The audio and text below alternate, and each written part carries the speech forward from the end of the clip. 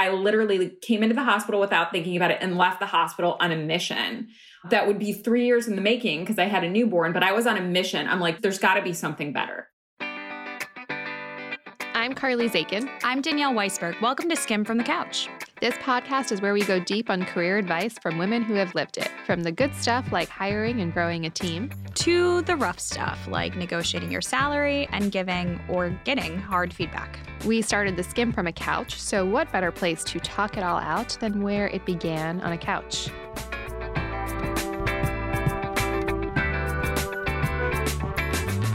Hey everyone, Danielle here. I'm excited to get into this episode with our guest, and Carly will be back next week. Today, Monica Royer joins us on Skimmed from the Couch. She is the founder and CEO of Monica and Andy, an organic baby and children's clothing company. Monica had the idea to launch her company literally from the hospital after she gave birth. With the mission of being the most thoughtful children's brand ever created. And as we'll get into, entrepreneurship definitely runs in her family. Monica, thank you for joining us today. Welcome to Skim from the Couch. Danielle, thank you so much for having me. I'm super excited to be here. Thank you. So I just want to say that, literally, I think one of the days after I had told our team that I was pregnant, I had a call with Monica and I was only slightly panicked about the fact that I was going to be a first-time mom and really had no clue what I was doing and was like, everyone keeps telling me I need a layette and I don't even know what that is, and Googled it. And Monica was such a calming presence and literally knows this space inside and out. Thank you so much. Well, we're really excited to welcome people into motherhood and new parenthood. So congratulations to you. Thank you. So let's start with an easy question. Skim your resume. Yeah, so I'm actually going to take it back to what you can't see on LinkedIn, which is that I came from a very hardworking family. And so at the age of 12, my mom was the manager of the ultrasound department at Good Samaritan Hospital in Downers Grove. And she's like, you're going to start volunteering. So she went in there, signed me up. I was working at the front desk, outpatient registration. And then at 14, she was like, job permit time.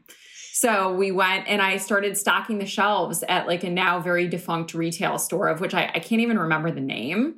But work ethic was something that was really important to my parents. And so I spent all of the time before I graduated from college with all of my summer jobs in the hospital. So physical therapy, you name it, I worked all around the hospital.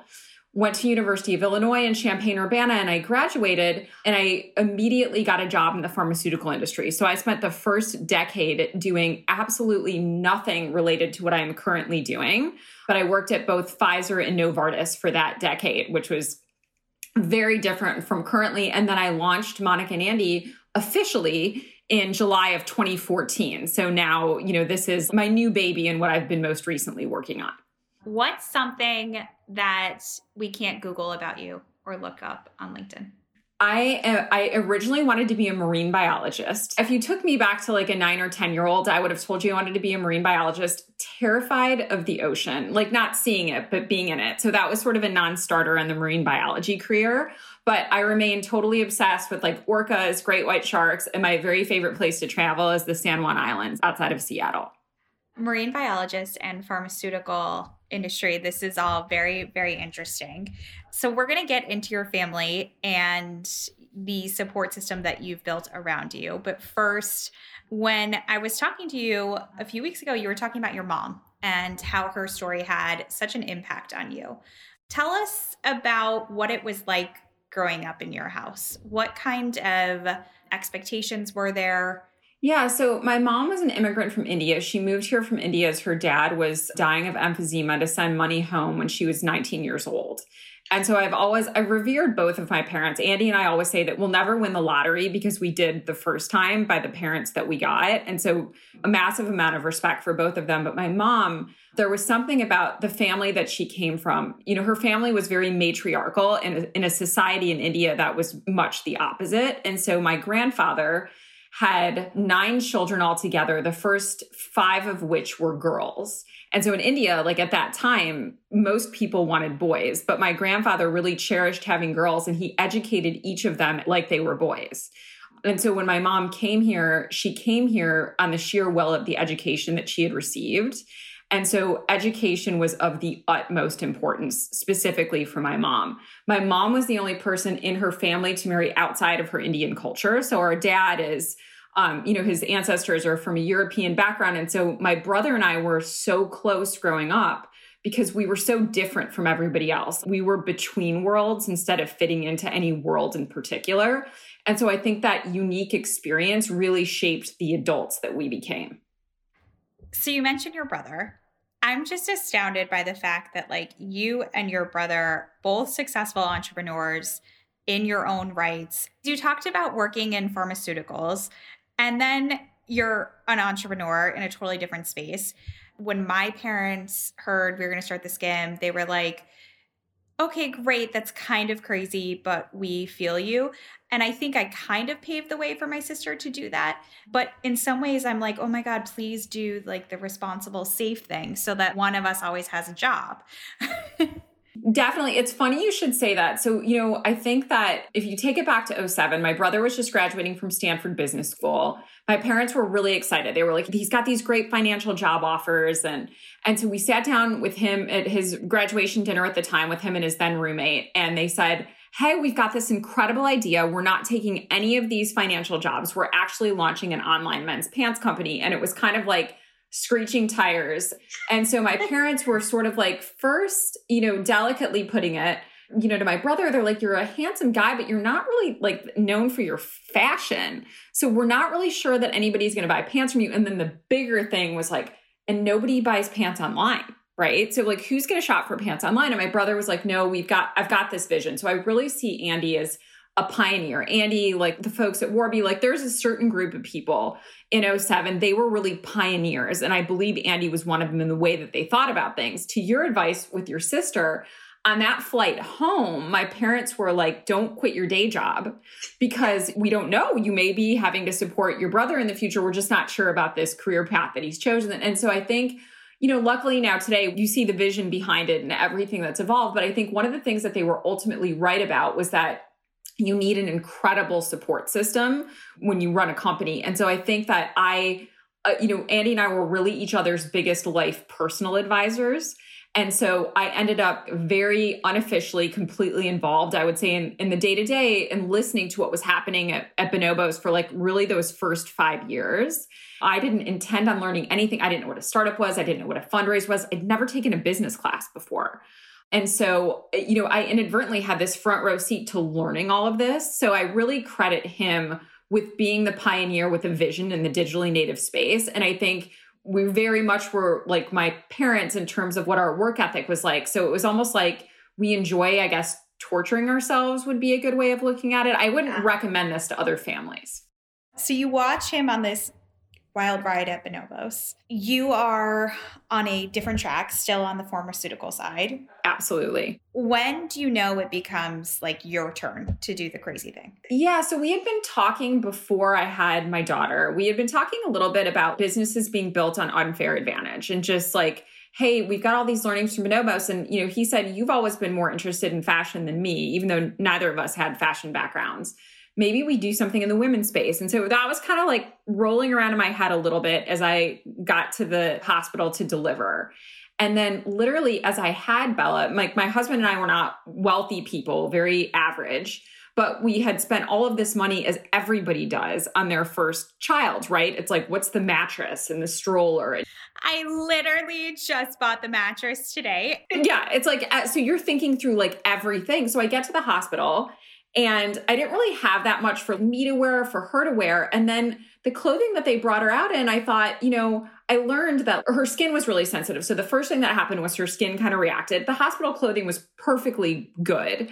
But I just thought like, wow, I wish that I had washed and brought my own clothes. It never occurred to me before. And then I thought, wow, I wish someone had told me what these experiences were going to be like. I felt suddenly very alone. Literally shopping for my hospital bed, I thought, there's just got to be a better experience for children's clothing. I had seen what Andy had built with Bonobos. I knew sort of that one-to-one experience that he built with their customer. And I thought, moms and parents deserve better. I wish someone had paved the way for me as a parent to kind of like help me to see around the corners. And instead, like I got to the hospital like so many other people did. And I was like, why am I learning this all for the first time here?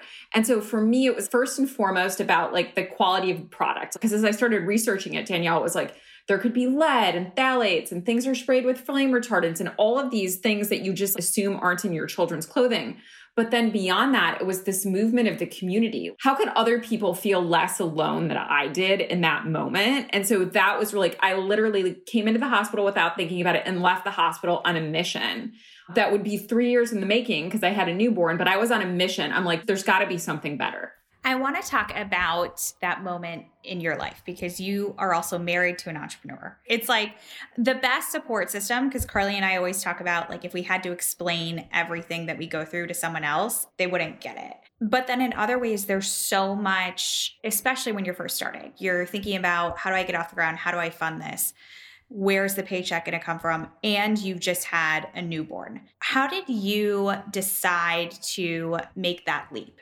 Yeah, I'm going to be really candid here, Danielle. I don't think we were thinking. If we'd been thinking, we would not have done this. Like, I feel like what Rob and Andy and I did is you come with a warning sign that's like, do not try this at home, you know? And I won't lie to you, like it was gruelingly difficult. And I think that in, a lot of ways, I'm really grateful. I've been married to Rob for 14 years. And I think that the fact that we were both founding CEOs really brought us so much closer together. But honestly, it could have gone either way. It's a hard job. But I think because we did the same thing, I understood when he couldn't be here. He understood when I couldn't be here, when we couldn't raise capital, when things would go on. It was like we deeply understood where each other was coming from. That said, there's so much that suffers on the back end of that. Like we've had 3 miscarriages over the last, 6 years now. I'm so sorry to hear that. Thank you. And it goes on with so many people, but I feel like there's a give and take to all of it. And so I think that one of the things that we keep coming back to, and Andy and Rob and I, is we chose this path. And so we remind ourselves of that all the time. And then the seats that we sit in, I have to remember too, are such privileged seats at the end of the day. And so I realize every day when I get up and when Rob gets up and when Andy gets up, like we've made a conscious decision to do this. And so complaining about the privilege that we have of being in these positions is just like, we just don't do it. So we're like, we've made a choice. We're going to do this. And if it becomes to a point where we can't for whatever reason, then we would step away. But the flip side of it is it can be so much fun. It is such a thrilling ride. And I think I have learned so much from both Rob and Andy as I've done this. You said something really interesting, which was you had the idea in the hospital, but then it took you 3 years to really get it started because you had a newborn at home. What happened over the course of those 3 years? I think that a lot of people tend to look at startups and entrepreneurs and think that it's an overnight success of sorts. And also that it has to catch right away or it's not going to work. Yeah. It's so interesting in getting to know other founding CEOs. It seems always like by the time you hear about the company, you're like, oh my gosh, that was an overnight success. And then as you know, Danielle, you talk to the founder and you're like, whoa, that person's actually been working on this for a decade. And we just learned about it yesterday.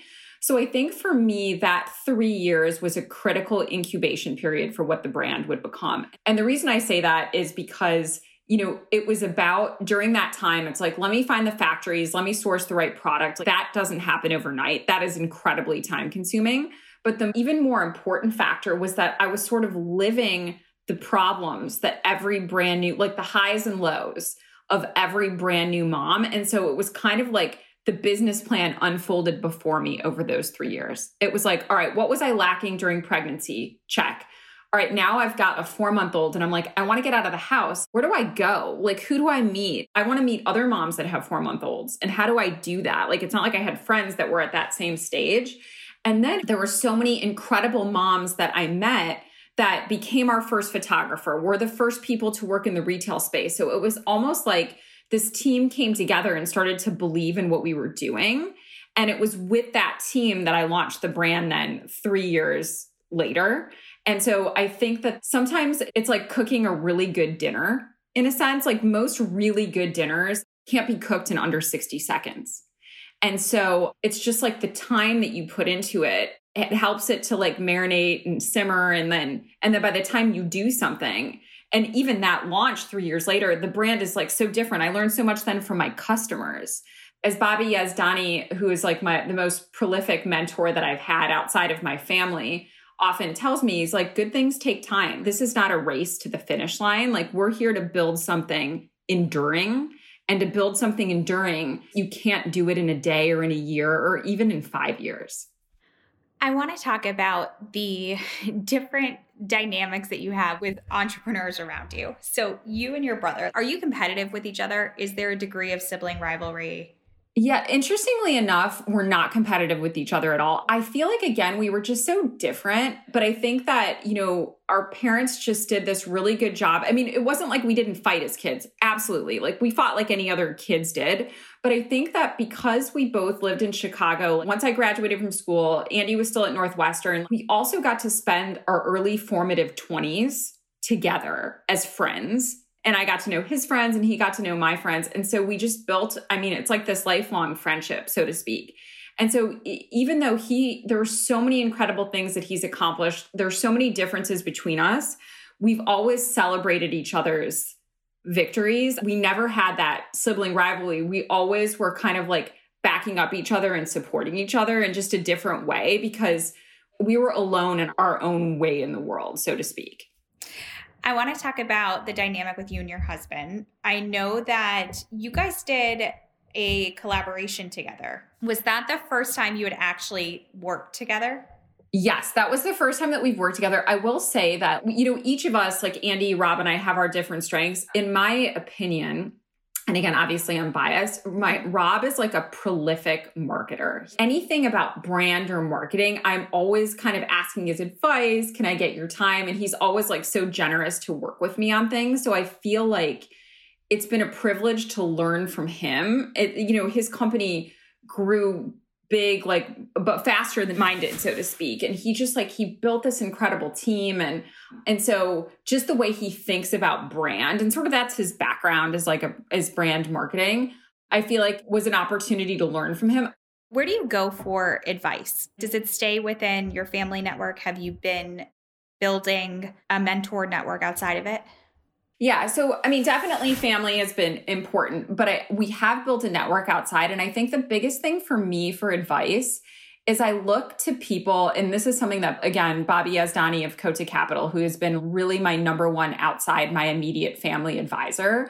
I realized that I really look to people that have operated, or as he puts it, people that have seen around corners. So he once said to me, Monica, my job as an investor and an advisor for you is that I've seen a lot of corners, and my job is to tell you what's around the next couple of corners because I've seen them. And so I have found that the best advice is from not people that are at the same stage of the game. Even if we just talk about venture capital in particular, it's not about the money. It's about the wisdom that comes with the money. And so people that have sat in your seat as an operator and sold their company, or they've done something and they're 10 or 15, 20 years ahead of you, whether that's in age or whether that's just in experience, it doesn't matter. And so I feel like the advice is like the most key component to it. And I think that inside the family has been wonderful, but it's the outside advice that I've gotten that's also really, I feel like, helped to get us to where we are and to keep us on this path. One of the interesting things about your team is that 80% of your employees are moms themselves.